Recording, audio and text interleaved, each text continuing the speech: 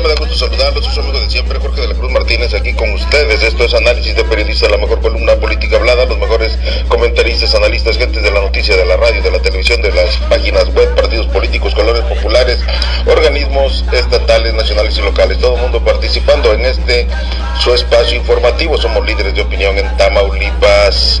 Hoy en la edición, lunes 13 de junio del 2016. Lunes 13, no es fatídico, ¿eh? Es viernes. Lunes no es de buena suerte. Y bueno, hay muchísima información que comentar, información importante para ustedes.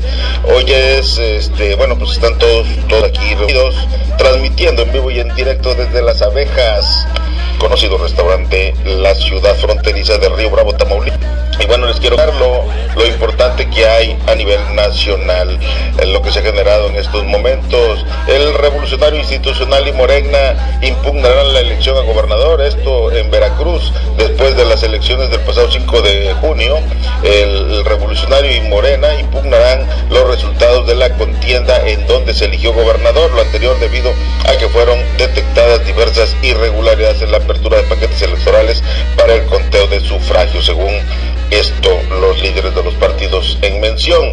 Por otro lado, también con más información, les quiero comentar que capturan al líder del centro de la coordinadora, a un presunto delincuente en referencia a los líderes de la coordinadora detenidos el fin de semana.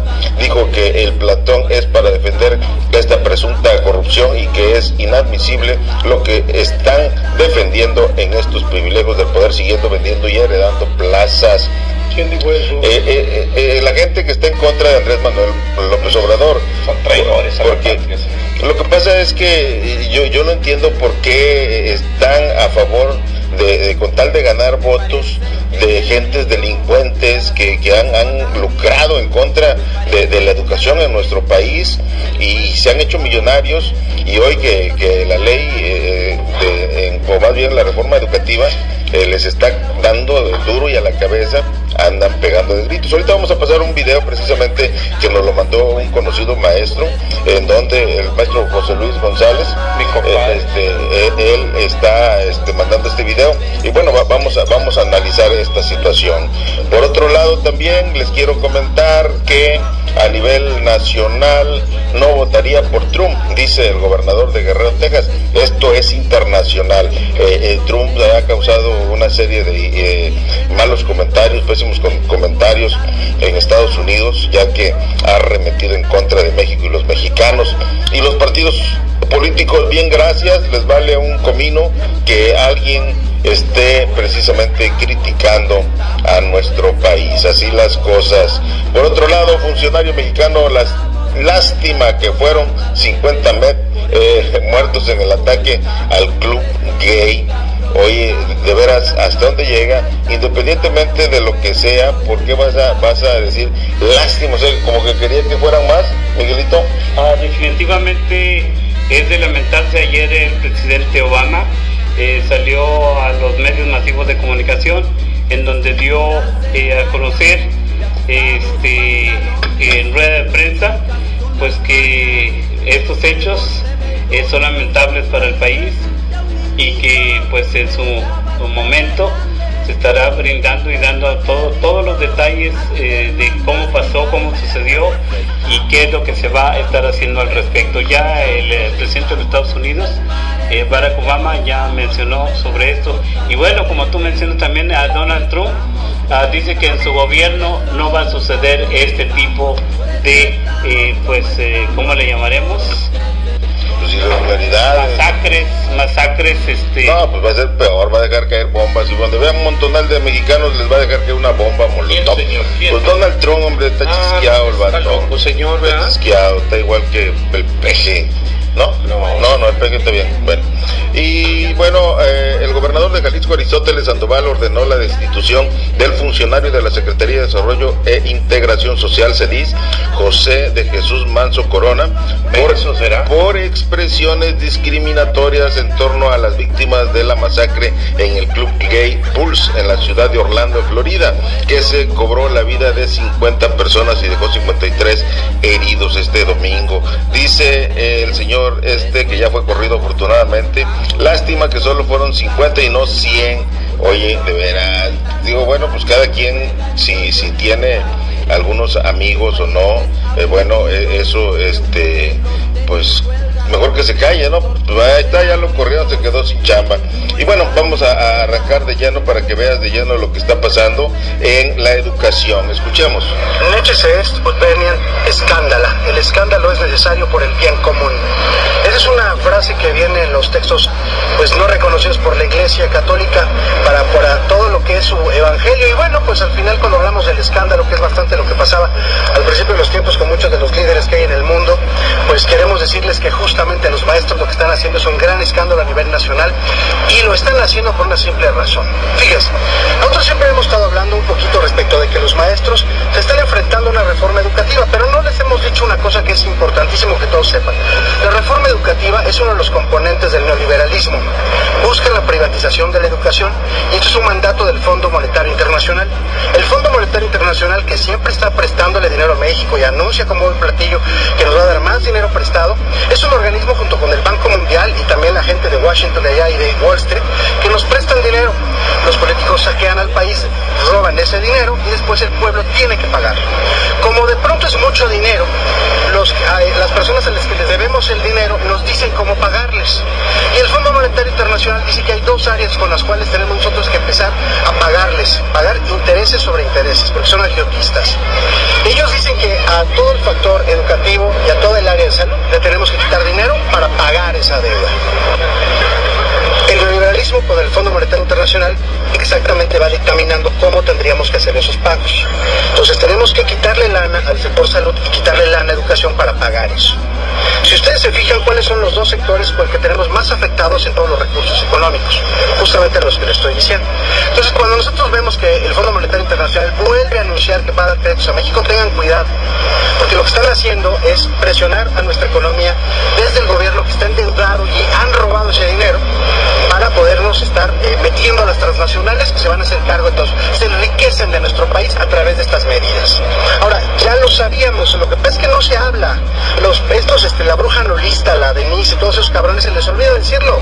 Hay que hablar de los 70s, o ya se les olvidó cómo llegaban los préstamos internacionales, cómo se los robaban los presidentes de la República y cómo nosotros tendríamos que pagarlos. Es que esos pinches analistas pedorros que están venidos al sistema no hablan históricamente de nada ni los contextualizan con el extranjero.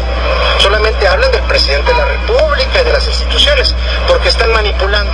Bueno, yo quiero decirles que los maestros de este país están realmente con una decisión de no obedecer al Fondo Monetario Internacional, algo que es importantísimo, y debiera sumarse también el sector médico de todo el país y los productores del campo y a toda esta movilización. Lo que estamos haciendo es una lucha contra el sistema neoliberal, es el pensamiento único que nos imponen desde el extranjero para gobernar a México como si fuéramos unos pendejos. Tanto es así que lo que estamos viendo es el brillo de esta dictadura, de la cual también esta gente que está de analista no lo habla. Acuérdense que dicen que México es la dictadura perfecta, ¿no? Muy bien, ¿estamos en una dictadura? Sí, así es, lo estamos. Tenemos poca libertad de expresión, no crean que tanta. Si no, no habría tantos muertos periodistas como en Veracruz. Si no, no habría tantos problemas como tenemos en todo el país con los gobernadores, presidentes municipales que se la pasan amenazando. Un país donde hay libertad de expresión no tendría esos problemas. Sin embargo, ellos mismos los minimizan para que tú creas que todo está bien.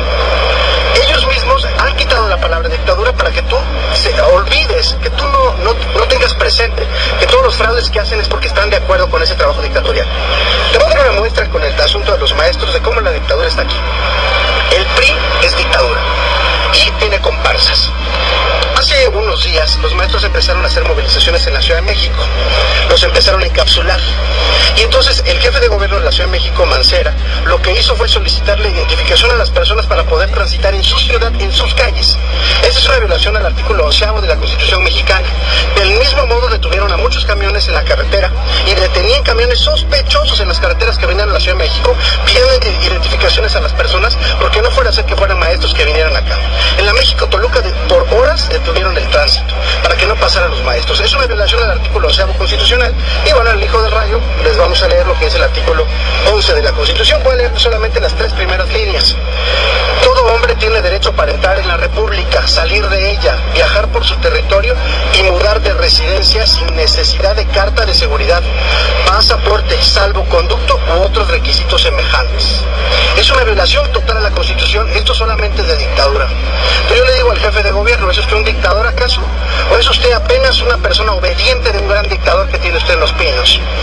Y también le preguntamos a Erubiel, del Estado de México, que también viene de todo ese rancio abolengo dictatorial de los priistas mexiquenses. No crean que nosotros estamos pendejos, ¿eh? Nosotros sí nos damos cuenta de lo que están haciendo y quiénes son y la manera en que están violando nuestros derechos. A todos los maestros del país, desde el Hijo del Rayo, les decimos que mantenemos nuestra solidaridad con ustedes, que creemos que vamos a lograr esta batalla y llamamos a todos los maestros del país a que hagan redes de apoyo a esta movilización, porque no vamos a permitir que se privatice la educación en México. Es un logro que tenemos de hace muchos años con la Revolución Mexicana.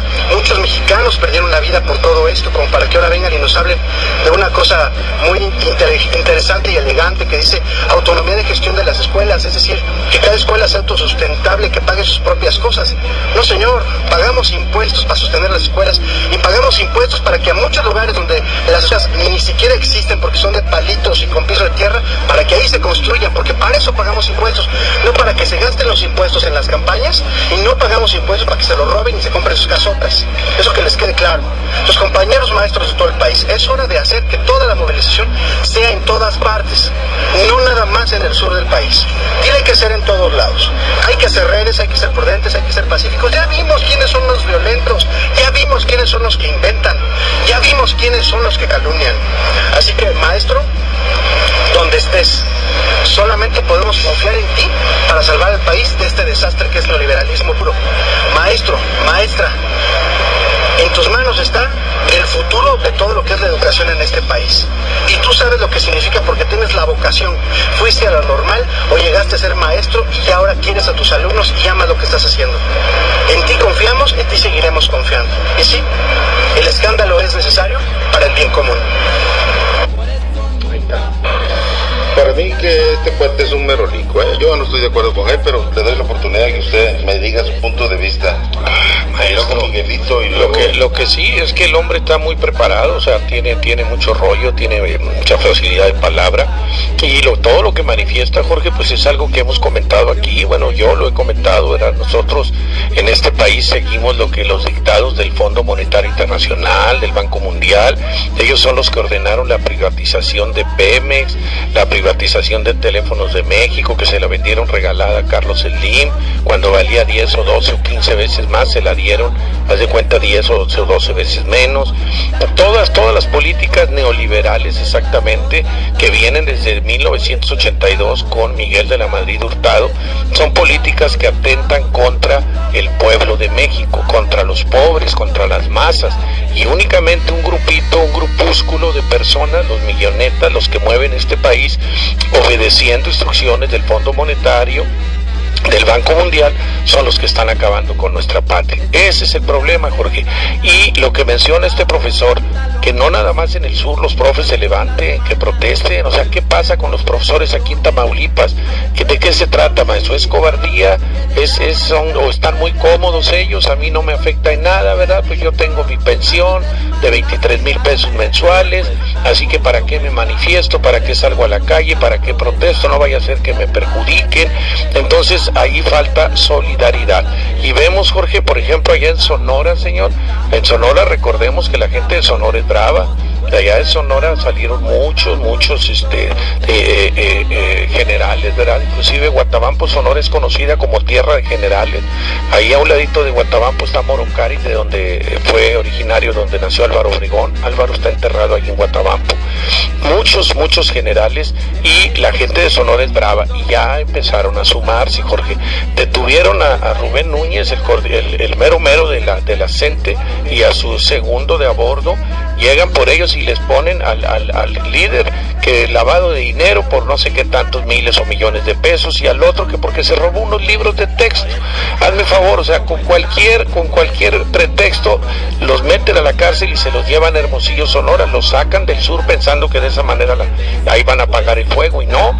Ya los catedráticos, Jorge, tras la detención de Rubén Núñez y Francisco Villalobos, Miguelito, los maestros académicos de varias universidades universidades y sindicalistas de Sonora marcharon al Centro Federal de Readaptación Social Ceferezo 11 para exigir la liberación de los líderes de la Coordinadora Nacional de Trabajadores de la Educación, CENTE, que junto con miles de profesores mantienen la lucha contra la imposición de la reforma educativa.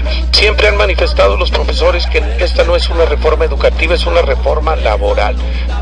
¿Cuándo han hablado del cambio de un modelo académico? ¿Cuándo se ha hablado de cómo mejorar la educación, Jorge? Ese es el detalle.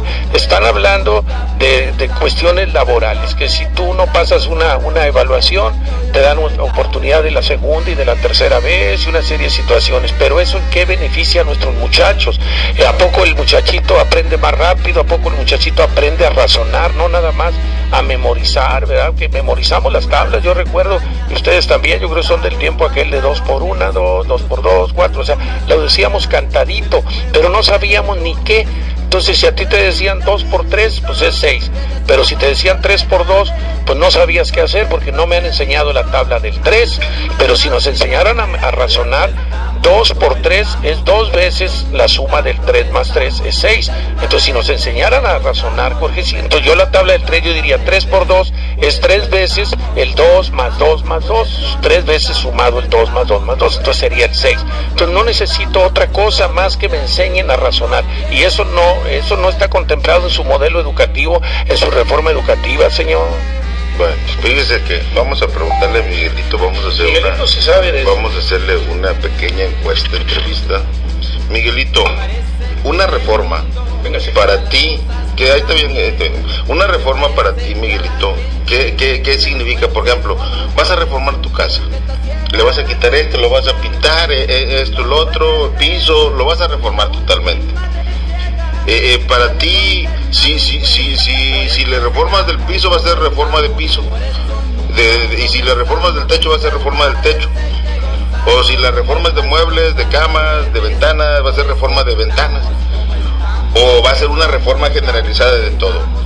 La palabra reforma implica todo. Bueno, aquí la palabra reforma implica algo administrativo, implica situaciones que conllevan a un panorama, pues ahora sí, por decir, la Constitución de los Estados Unidos mexicanos. Se reforma, se cambia, se modifica. Estamos hablando de la Constitución, estamos hablando de códigos, de leyes, etcétera. Pero cuando decimos se reestructura, estamos hablando, ahora sí tú mencionaste una palabra, si yo voy a cambiar la forma de la fachada de la casa, eso es una, y cambiarlo del techo, el piso, eso es una reestructuración. Y ahorita en lo que es la educación, no se está haciendo una reestructuración, porque la reestructuración abarca y comprende la tecnología, abarca puntos sistemáticos, mencionó ahorita ALVIZO, con una cuestión técnica que el alumno, el estudiante, a capacitar mejor para tener una mejor educación a nivel mundial, no una reestructuración. La reestructuración viene ya en otro, se aplica en otro tipo. Y bueno, retomando el tema de reformas, más bien es una reforma laboral, que corresponde a los CENTES, a los líderes, a las nacionales, a las coordinadoras. Les corresponde en su autonomía, como alguien mencionó ahorita, de la evolución, de las leyes de reforma, de todo esto que se ha venido ganando, pero que bueno, el gobierno ejecutor que se tiene, pues quiere mantener todo en su mano. Y pues definitivamente está otro, por ahí mencionaron el banco que te somete, porque te somete, te dice, ¿quieres esto? pero vas a hacer esto y esto y esto. En sus cláusulas de donde otorga el dinero, el préstamo, te somete, no te da oportunidad, te dice es esto, pero ¿cómo vas a quitarle dinero a los fondos de educación, a los fondos de salud? ¿Cómo es posible que ese banco y el gobierno permita ese tipo de sometimiento? Entonces ese es mi punto de vista. Ya para finalizar, a los maestros del CENTE de sección 22, Rubén Núñez y la otra persona, que fueron pues ahora sí que detenidos bajo una situación que ni al Chapo pescaron, o sea, lo retuvieron de esa manera. 11 camionetas y carros blindados, un montón de situaciones, cuando estamos hablando de 2 o 3 maestros y desarmados. Entonces, ¿a dónde vamos? ¿Qué es lo que queremos? Eso queda al aire para nuestros radioescuchas. Bueno, fíjate que Miguelito se me hace que debe ser chapaneco. Ya se metió todo el tiempo. 21 minutos la cuerdita, no le puedo soltar el micrófono. Oye, se me hace que es chapaneco. Tú ALVIZO también, debes de ser oaxaqueño.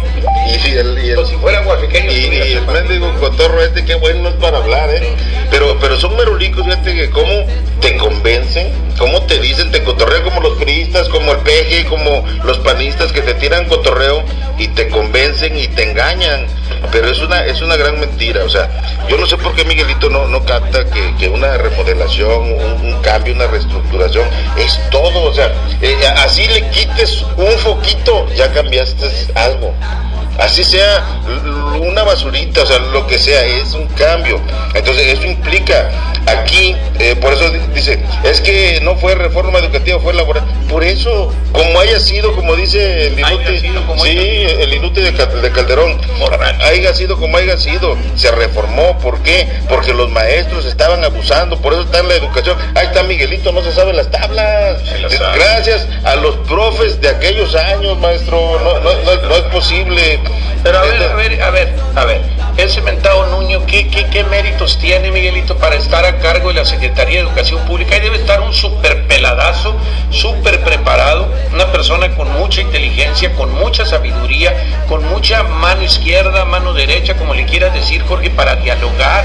No, te mando reprimir. ¿Cómo es posible, Jorge? Hemos visto fotografías de maestras, Miguel, una hija tuya puede ser profesora, tu propia hija, mi hija, y van a una marcha y las golpean todas sangrando, la boca reventada. O sea, espérame, tú no puedes golpear al pueblo, no debes, Jorge. Ahora Andrés Manuel López Obrador está convocando el día 26 de junio a una marcha del Ángel de la Independencia al Zócalo de la Ciudad de México, fíjate, está convocando. Y haz de cuenta que yo voy, porque yo digo, pues vamos, Miguelito, pues vamos, Oscar, y nos aventamos. ¿Por qué? Porque de corazón queremos apoyar una causa noble, y resulta que va a llegar un pelado y rájale, me va a dar un fregadazo, un bayonetazo, o sea, me va a golpear a mí un inútil, un peladito que ni primaria tienen, Jorge, ni secundaria, aunque tuvieran, ¿qué tenía que ver? ¿Por qué agreden al pueblo? Al pueblo no se le debe de tocar, ahora sí como dicen, ni con el pétalo de una rosa, Jorge. Nosotros le estamos pagando al fulanete ese, a Aurelio Nuño. ¿Quién es ese? Nomás porque es amiguito y juega la matatena con Peña Nieto, señor. Bueno, yo también vine, chicos, porque se apropió, ya se metieron 20. Usted, Miguelito, pues es que no he hablado yo. Es que no tiene argumentos, señor. Mire, no puede defenderlo indefendible. Les voy a decir cómo está la onda. A ver. Mira, el cuate que habla es un merolico, insisto, porque tira cotorreo y son puras mentiras, y hay profes que se ganchan, así como ustedes que están bien creídos en esto. Aquí la situación tiene que ser mano dura, porque eso que está él haciendo efectivo no es nuevo, ni es de hoy, ni ellos lo inventaron, es viejísimo. El problema es de que el maestro siempre ha sido el que manda a los maestros en el municipio, es maestro. El que manda a los maestros en el estado es maestro. El sindicato está metido en el estado, el sindicato está metido en el nacional. O sea, no hay control.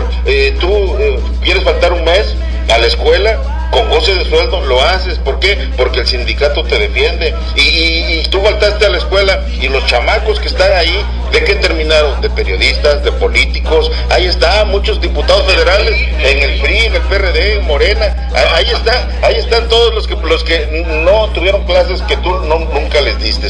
Entonces, ya basta, vamos a aplicarle la ley a los profes. El profe que falte 3 días, vámonos, va para afuera. El profe que haga plantones sin justificación, ¿lo puede hacer después de su hora de chamba?